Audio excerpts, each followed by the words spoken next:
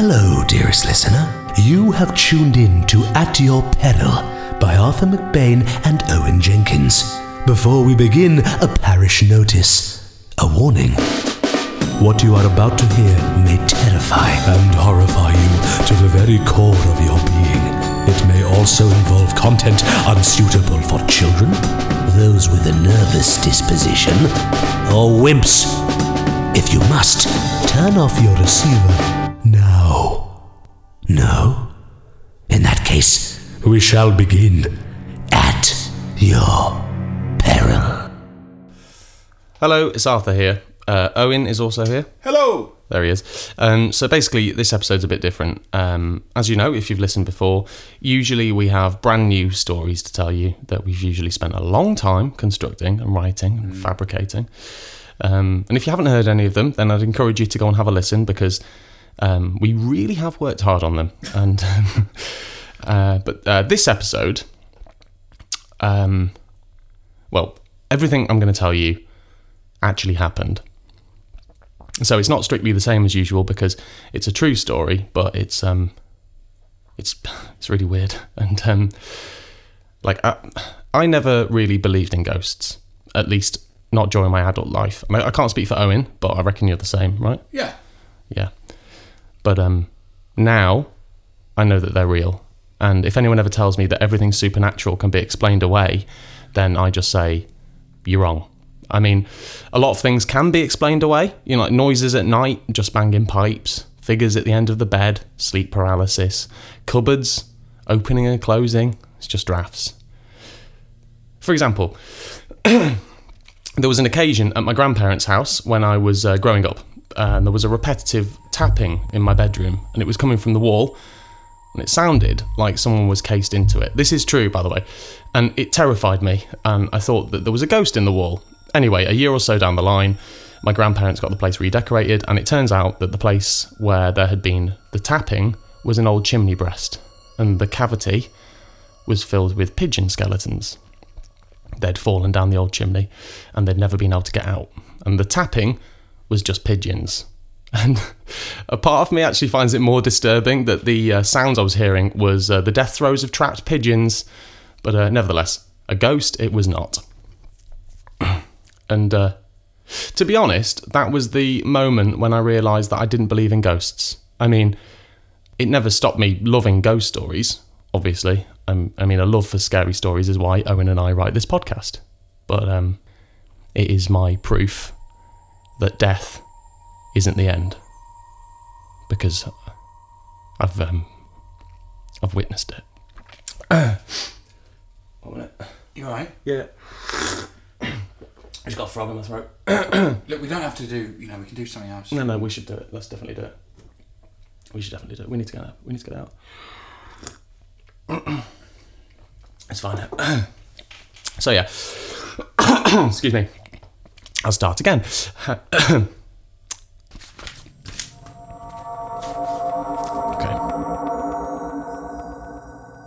So after Mum died about 6 years ago, Dad started phoning me once a week. It was difficult for him because he wasn't a talker, Dad. He wasn't even much of a listener, to be honest with you. He was more of a tinkerer. Quality time with Dad never involved talking, but doing instead. Words only formed in neat little packages of instructions. And my fondest memory of him was from when I was growing up, was when the two of us made a tiny model pirate galleon out of pieces of balsa wood, and we rigged it with string and small pieces of cloth which we'd cut from an old pillowcase.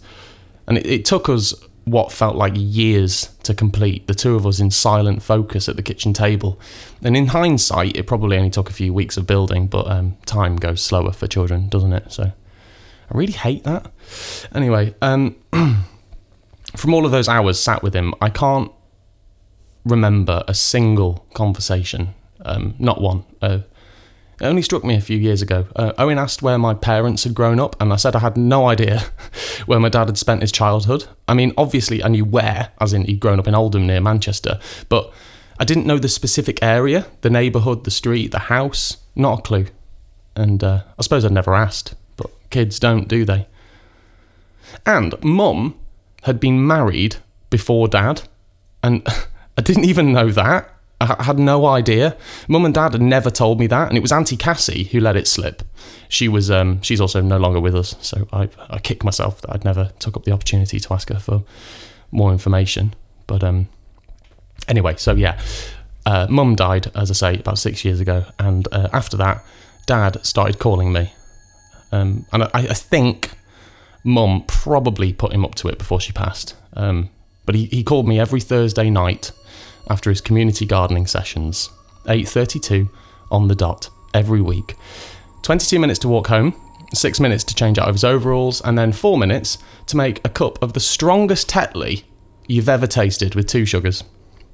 At first, the calls were only around 4 minutes long, and it was impossible to keep him on for longer. As I said, he doesn't speak much, and Owen can attest to that. Yeah, not a big talker. Yeah, no, not at all. Hang on a minute, I've lost my place. Each week our calls got a bit longer. Oh yeah, got it. Each week our calls got a bit longer, and it was still only really pleasantries, like what we'd been up to and stuff. He'd started painting, which was weird, I suppose, because he was never much of an artist. I mean, he'd never shown himself to have an artistic flair or anything. Like, the pirate galleon we made was engineering to him, of sorts, not art. But his paintings were like Jackson Pollock. They were erratic and wild, and he'd always been a man of order and method, not flair and wackiness, you know? It's a bit weird, yeah. Is your phone nearby? Is it on airplane mode? No, but it will be. That might be that. Yeah, it sounds like Interference. digital. Digital, digital. Have you seen the advert for his new podcast? I haven't yet. Let me just make sure it's still recording, because that would be a nightmare. Bounce's flatmate, Sai, worked on it. Wow, Yeah. that's cool. Yeah.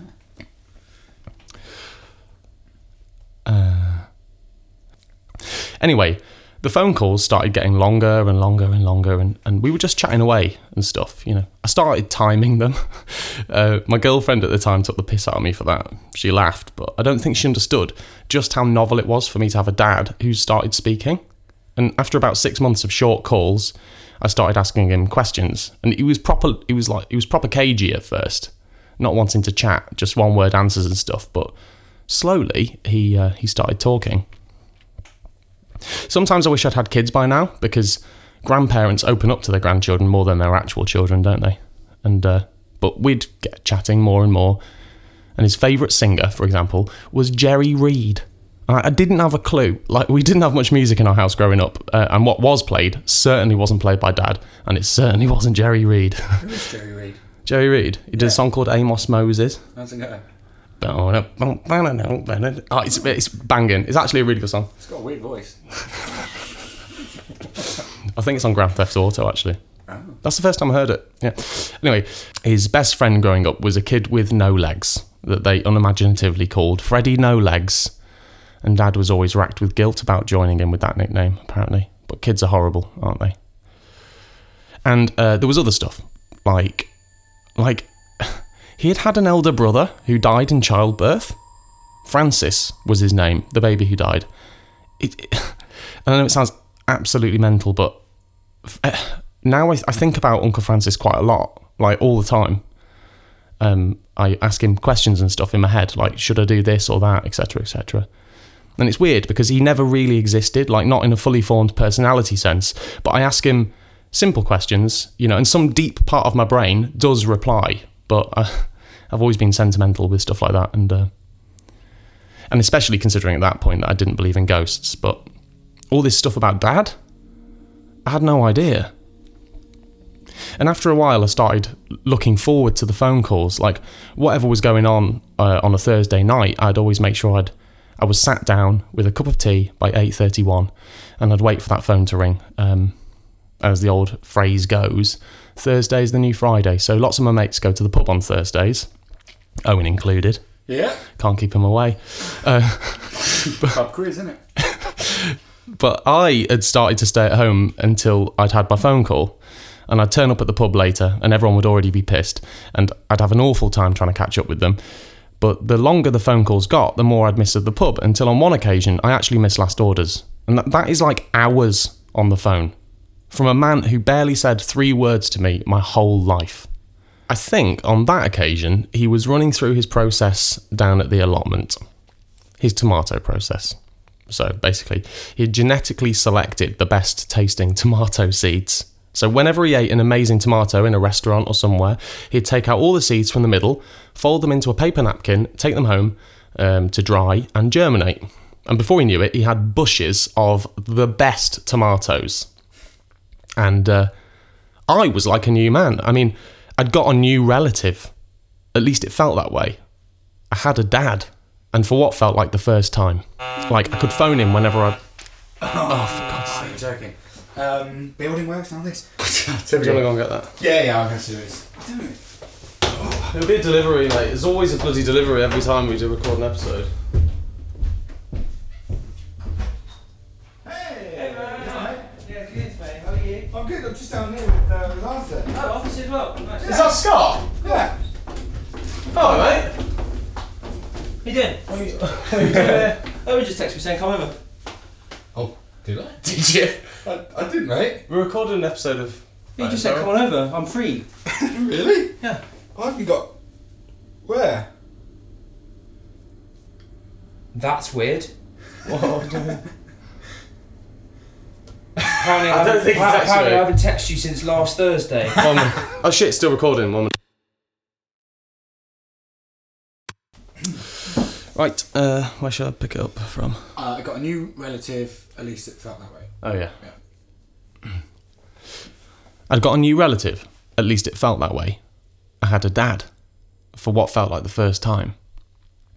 Like, I could phone him whenever I wanted to ask him fatherly things.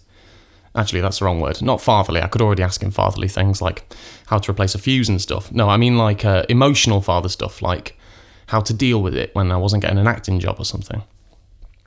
And he was surprisingly wise. Like, all of that not talking had built up inside him, and he was getting an entire lifetime's worth of wisdom out. And then it stopped. I mean, one Thursday, I decided that that was the day I was going to ask him about whether what Auntie Cassie had said was true, about whether Mum had been married before him. And so I did. So he called at 8:32 p.m. on the dot, and I blurted it out. I said, Auntie Cassie said that Mum was married before you. Is that true? And he didn't reply. He just stayed on the line for a moment. And I could hear him not saying anything. You know the way that sometimes silence is as meaningful as talking. And then the line went dead. So I tried calling back, and no answer. It got to the point where I was worried about him. He was 70 at the time, and my granddad had died of a heart attack at the age of 70. And I couldn't get it out of my mind that perhaps he'd had a heart attack and placed the phone back on the hook as he keeled over. And I couldn't sleep because I was worrying. So in the middle of the night, I got into my car and I drove up the M6. And outside Dad's house, I saw that the bedroom light was on. And the sun was starting to come up, but there was no chance he was up so early. I mean, my dad always slept in. Even for an older bloke, he was a maverick. When other people his age were finding themselves waking up at 4 a.m, not being able to get back to sleep, he was having lie-ins the length of the Friends box set. No, he hadn't slept, I was sure of it. I walked up the drive, only to realise that in my rush to leave the house, I'd forgotten to pick up my keys, so I knocked on the door. Movement within. The hallway light turned on. Dad answered. He looked like death. I mean, he hadn't slept. Huge bags were under his eyes, and he stepped aside, without saying anything, and let me in. I slipped past his tall and lanky physique. I was exhausted, so I went and made us both a cup of tea, and we sat on the living room sofa, and we sat in silence. I tried to ask him if he was okay, but he just nodded, smiled and spoke in single words. And I recognised this man, the silent man. All of the good work we'd done, getting him to open up, was just gone in one fell swoop. So I fell asleep, right there on the sofa, and after waking up, we had lunch together, including some of his delicious tomatoes. And then, just as we were tidying up the plates, he told me that he wasn't my biological father. He just came out with it. There was a man who my mum was married to before him, and that man was my real dad. He told me that his name was Charlie, my real dad, but that he didn't know anything else about him. And to be honest with you, I laughed. Like, genuinely, I stood there rinsing the dishes, laughing. I laughed so hard that tears almost formed in my eyes.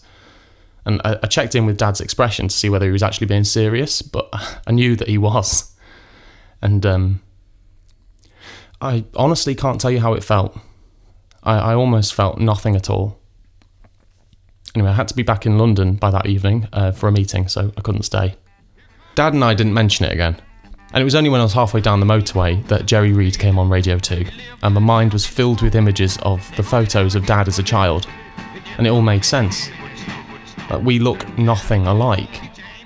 We're both lanky, yeah, but other than that, we're nothing like each other. And when I got home, I made a snack, just toast, and I headed out for my meeting. And it was with Owen, actually, but I can't actually remember what we were talking about. But I didn't tell Owen what Dad had told me. I wish I had done, to be honest with you, but I was just a bit off. I was distracted and a bit ratty, so we called the meeting short and went home. When I got home, I just sat on my bed and looked at the wall for what felt like hours. Dad didn't call me the following Thursday, and 2 days after that, he did have that heart attack. He died at the same age as his own father. We buried him 2 weeks later. The service was lovely, if a little sparse. The community gardeners, the neighbours, a few people from the church. And that evening, after a modest wake, I went back to the family house, alone. I needed to be alone. I stood in the quiet hallway and clenched my jaw. And the house felt different. It immediately felt as though it had never been lived in. Like lifeless. Like it had died along with my dad. Or perhaps now I felt as though this place was no longer my family home. It felt as though it was a lie. Something drew me upstairs to Dad's room. I'm still calling him Dad, by the way, because that's who he is. It would be strange to suddenly start calling him Alan, or Stepdad, or whatever. I stood in the doorway and looked into his room. The light had been left on. It cast a dreamy haze over the yellowing wallpaper, the net curtains, Reader's Digest unopened on the bedside table. I imagined him in there the night that he stopped talking to me. Imagined him awake with the light on, and then suddenly I saw it. I hadn't noticed it before, but in the corner, next to some of his stacked up paintings, was a half-built pirate galleon. He was making another boat just like the one we'd made together when I was a kid. I turned off the light and closed the door, and I threw myself out of the house. I couldn't be there anymore. I had to get back to my flat in London. And on the drive, all I could think about was the galleon. I felt so alone. We could have made it together. I don't know why he didn't invite me to make it with him, like the old days.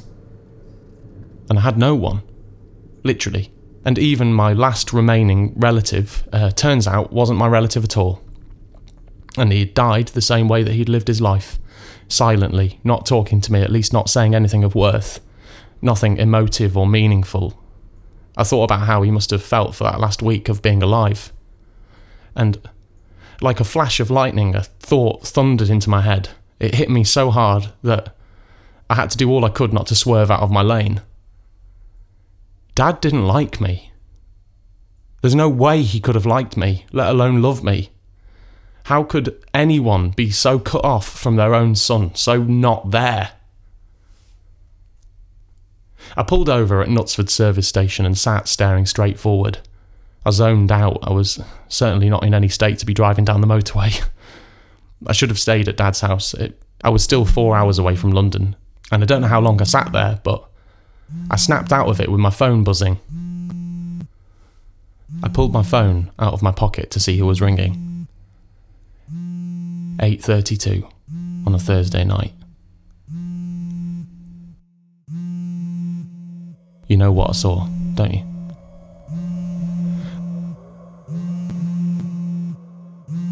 I dropped the phone in shock. It fell under the seat, and I was scrambling for it. I could hear it buzzing louder and louder. A cold descended over me. I couldn't feel my lips. My fingers were numb. The phone stopped buzzing and I found it. I opened the call log and there it was. a missed call from Dad. Looking back on it now, I can still remember the feeling of sheer terror I felt. I didn't believe in ghosts, or the afterlife, or anything like that. And I always tried to think logically. I mean, I was shaken, but it must be a prank, right? But who would do that? It's evil to prank someone like that, but it doesn't mean that it's impossible. I watched a family milling around the car park, stretching their legs before getting back into their four-wheel drive. Did my phone actually ring? Was I losing my mind or having an intense bout of grief? My phone did ring, I swear it did. And there it is in my call log. Owen didn't even believe me until I showed him. So I sat there in the car park, shaken and delirious, unable to make sense of things. For entire minutes I forgot that Dad was dead, forgot that I'd just buried him. And then it'd all come flooding back to me, and I'd get filled with guilt and sadness that I'd left Dad's house empty, tonight of all nights. And if ghosts did exist, then Dad's ghost would certainly be at home. And I wasn't there. I should be there. And his phone. His phone would be there, and if it wasn't, then I'd know that someone had it. So I started the car and came off the motorway at the next junction before turning back and heading straight back to my family home. I drove mindlessly, you know when you suddenly realise that you've been driving for ages and you've just been daydreaming or drifting off or unconscious. Well, I didn't even register the drive until I was back outside Dad's house. I turned the engine off and wondered how I'd got there so fast. I looked up at the house. It seemed older than it had done before. I noticed its flaking paint, the thin cracks in the brickwork, the dirty windows. Dad really hadn't kept on top of the place, but I'd never noticed that. I don't think I'd ever really looked at the building. And here I was looking at it as if for the first time. And his bedroom light was on. I could have sworn I turned it off before I left. But without any idea how to behave, I tried to act normal. I breezily got out of the car and whistled to myself. I never whistle. I walked up the drive, key and lock, and opened the front door. It creaked. I'd never noticed the creak before. Already the house felt unlived in. It's amazing how quickly the feel of old spaces can change. I shouted hello, hoping for a reply, hoping that someone had let themselves in, switched on Dad's bedroom light and called me from his phone. I called out again. No reply. I glanced into every room to see if I could see his phone. It was one of those basic mobile phones, an old Nokia or something. Dining room, utility room, living room, kitchen, and then upstairs. I looked into each of the bedrooms, then peered into Dad's room. It was exactly as it had been. I switched off the light and allowed the street lamp glow to filter in through the net curtain. Downstairs, I stood in the centre of the living room and felt the silence of the house around me. Shakily, I took my phone out of my pocket and stared at the missed call. Who on earth had called me from Dad's phone? I pressed redial, hoping more than anything not to hear his ringtone coming from somewhere in the house, hoping that one of his allotment mates would answer it and say that he had taken his phone for safekeeping or something. It was ringing. Somewhere upstairs. I climbed the stairs slowly and with utter dread. On the upstairs landing, I could see that Dad's bedroom light had been switched back on, and in the middle of his bed was his phone, lit up, ringing loudly. And before I could reach out to grab the phone, it answered. Right there in front of my eyes. I lifted my phone to my ear and heard myself through the relay. Hello, I said. Fuck knows why. I mean, I could just hear myself and the room through the receiver. A shiver shot down my back. It couldn't be real, but it felt more real than most normal days. It felt slow motion, HD. I pressed my phone hard against my ear and stood as silently as possible. There was a sound on the line that wasn't in the room.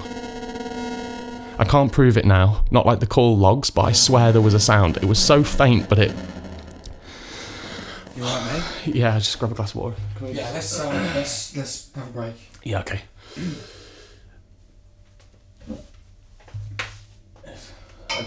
I'll just cut this off here.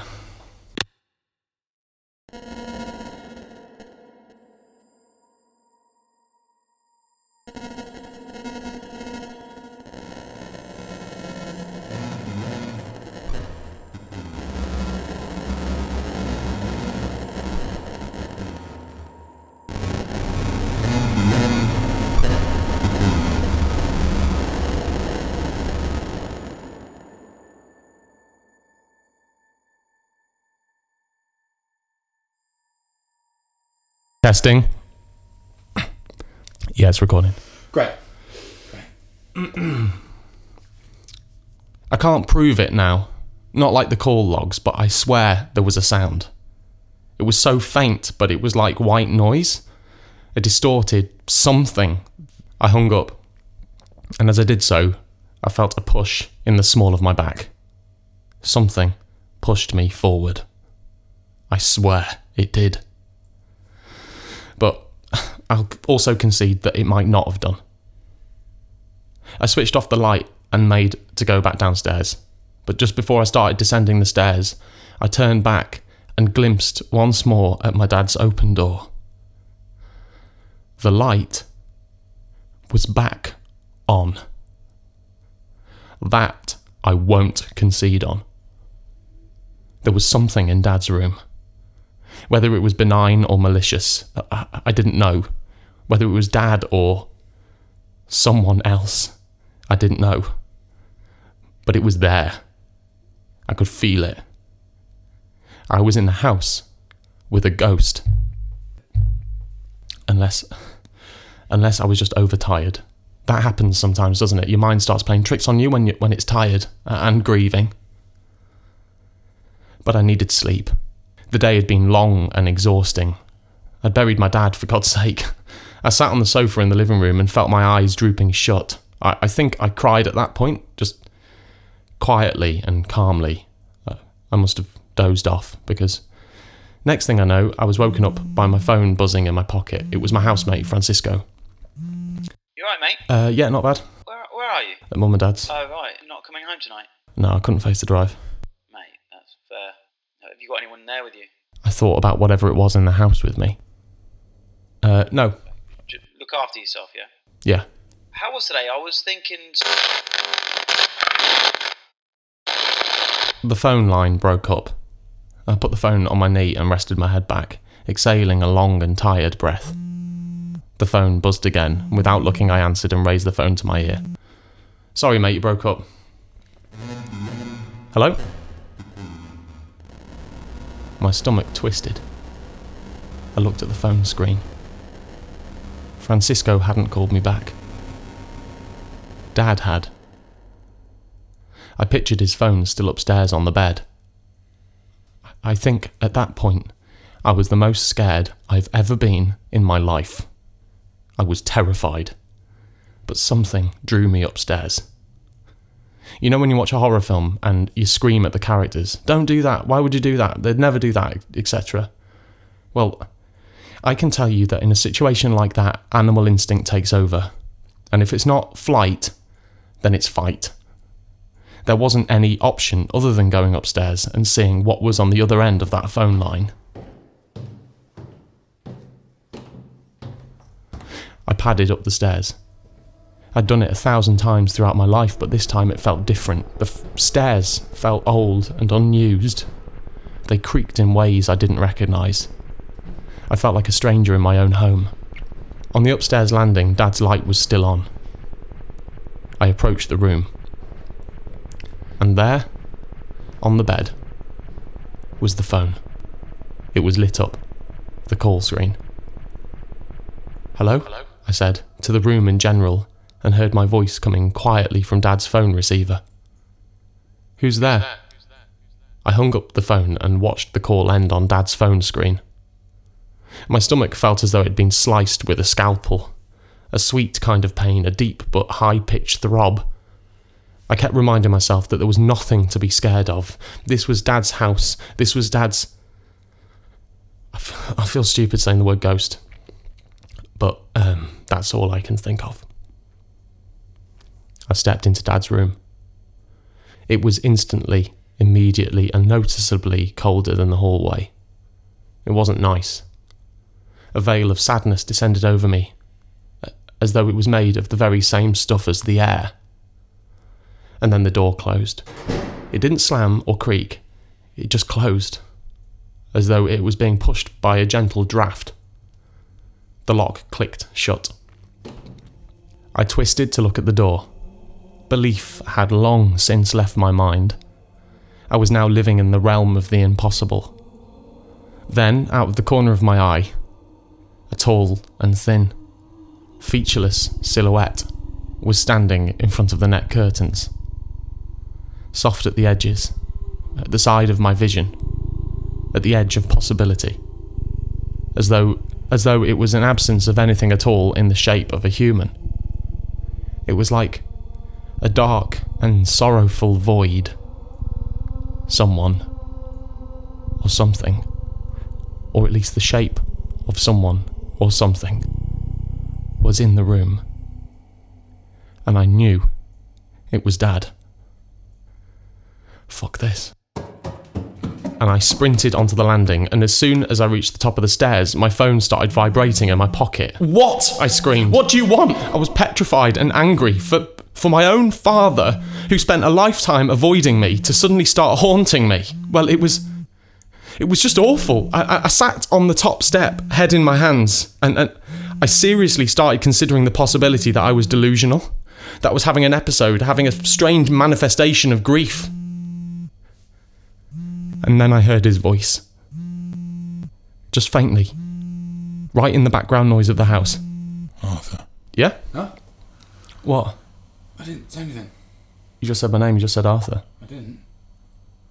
Sorry, I thought I heard you. It's okay. It doesn't matter. Where was I? And as I sat there, I could hear movement in Dad's room. Shuffling, and my name again. Arthur. And I felt all of a sudden that I had to go back to Dad's room. Arthur. What? What? What's up?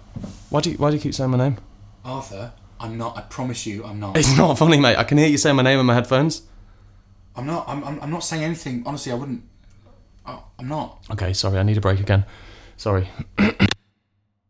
I approached Dad's room and stepped inside. It was quiet. The shuffling had stopped, and as had the voice, and for a moment, it was as though all of this hellishness had never happened. And then there was a grating sound. A scraping type sound. My eyes shot around the room, searching for the source, and then I saw it. Dad's bedside table. The drawer was slowly and jerkily opening. I didn't breathe. I don't think I'd breathed since I got into the room. And the drawer kept opening, past the point where it could stay held in, and it toppled onto the floor. I crossed the room and looked into the drawer, and it was filled to the brim with odds and ends. Toothpicks, nails, lip balm, reading glasses, a golf ball. Years of accumulated shit now covering the floor, and amongst all the stuff, a piece of letter paper. I opened it. A letter. Dated a few days before Dad's heart attack. Dear Arthur. Son. My one and only son. My one and only child. I am so sorry that he has come to me writing a letter. I'm sorry that I am unable to talk about things. I've always been that way. I can't let my emotions out, and after you've read this, please don't mention it to me. Don't make things awkward, just know it. And I'll know that you know it, and we won't have to talk it all through. Nevertheless, I'm looking forward to giving this to you and spending the rest of my life comfortable in your presence.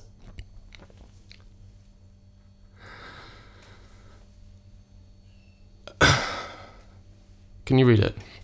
Huh? Can you read it? I don't think I can. Are you sure? If you You want just... to. I can't read it, mate.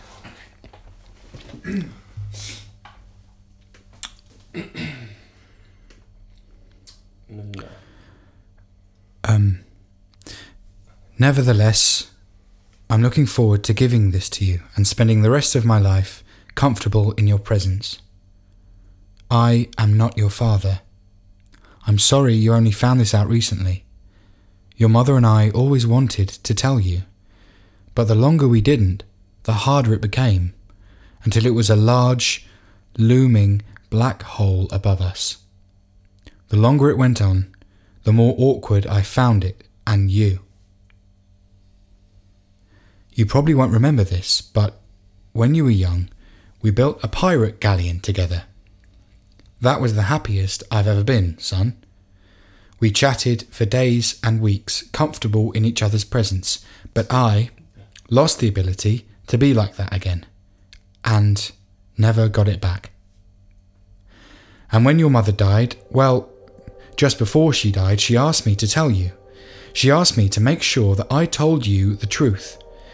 And the truth is what you know now. And I thought that was that. But it wasn't.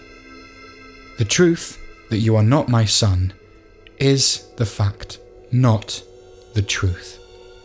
The truth is that you are my son, in every sense of the word. I love you more than I've ever loved another living being. I have always loved you as though you were a part of me. I am beyond proud to call you my son. That is the truth. And while you may biologically be related to a different man, you are my son. You are my son. You are my boy. You are why I was put on this earth. I am sorry that I never had the guts to speak with you openly and emotionally. You're good at stuff like that, but it's not in my makeup. And if I die before telling you face to face that I love you, I will die an unfinished man. So, next time you visit, just give me a nod and I'll say it. Your father, Alan.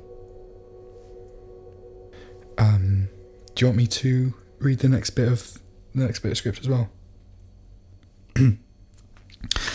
I looked around Dad's room and took it in. I looked at the galleon and the painting. And it made sense. He was trying to reconnect with the man he thought he'd lost. He had been trying to take himself back to the man who made ships with me and chatted freely. I don't remember him ever being like that, but he did. Remember it that way. And that's all that matters. And with the painting, I stared at it. He was trying to get something out. That was clear. Trying to convey the tangle of thoughts and feelings that he'd always kept so tightly locked away. I stood up and said to the room in general, I love you too. And just like that, it warmed up. And here I am, telling you this story. It hurts to tell it, there's no lie. But it's also important. And here's why. Men don't speak enough. We don't tell each other that we love one another enough. We don't cry enough, or hug enough, or talk enough. We are men. We are emotional beings. We have love and gentleness and thoughtfulness inside us. We all do.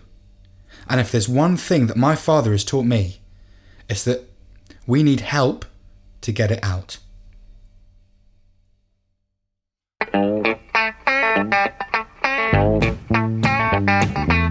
Yeah, here comes Amos.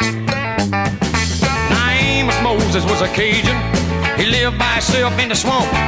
He hunted alligator for a living. He'd just knock him in the head with a stomp. Today's story, the 10th episode, was performed by Arthur McBain, Owen Jenkins, Scott Viney, and Francisco Iannuzzi. thank you so much for listening to this episode. If you've enjoyed it, and past previous episodes as well, please spread the word. Tell your friends if you've loved it. If you've hated it, tell all your enemies. Either way, please. Please spread the word. No, I'm joking. Thank you so much. Please do spread the word. And stay tuned for new episodes coming your way very soon. Sound like a whale.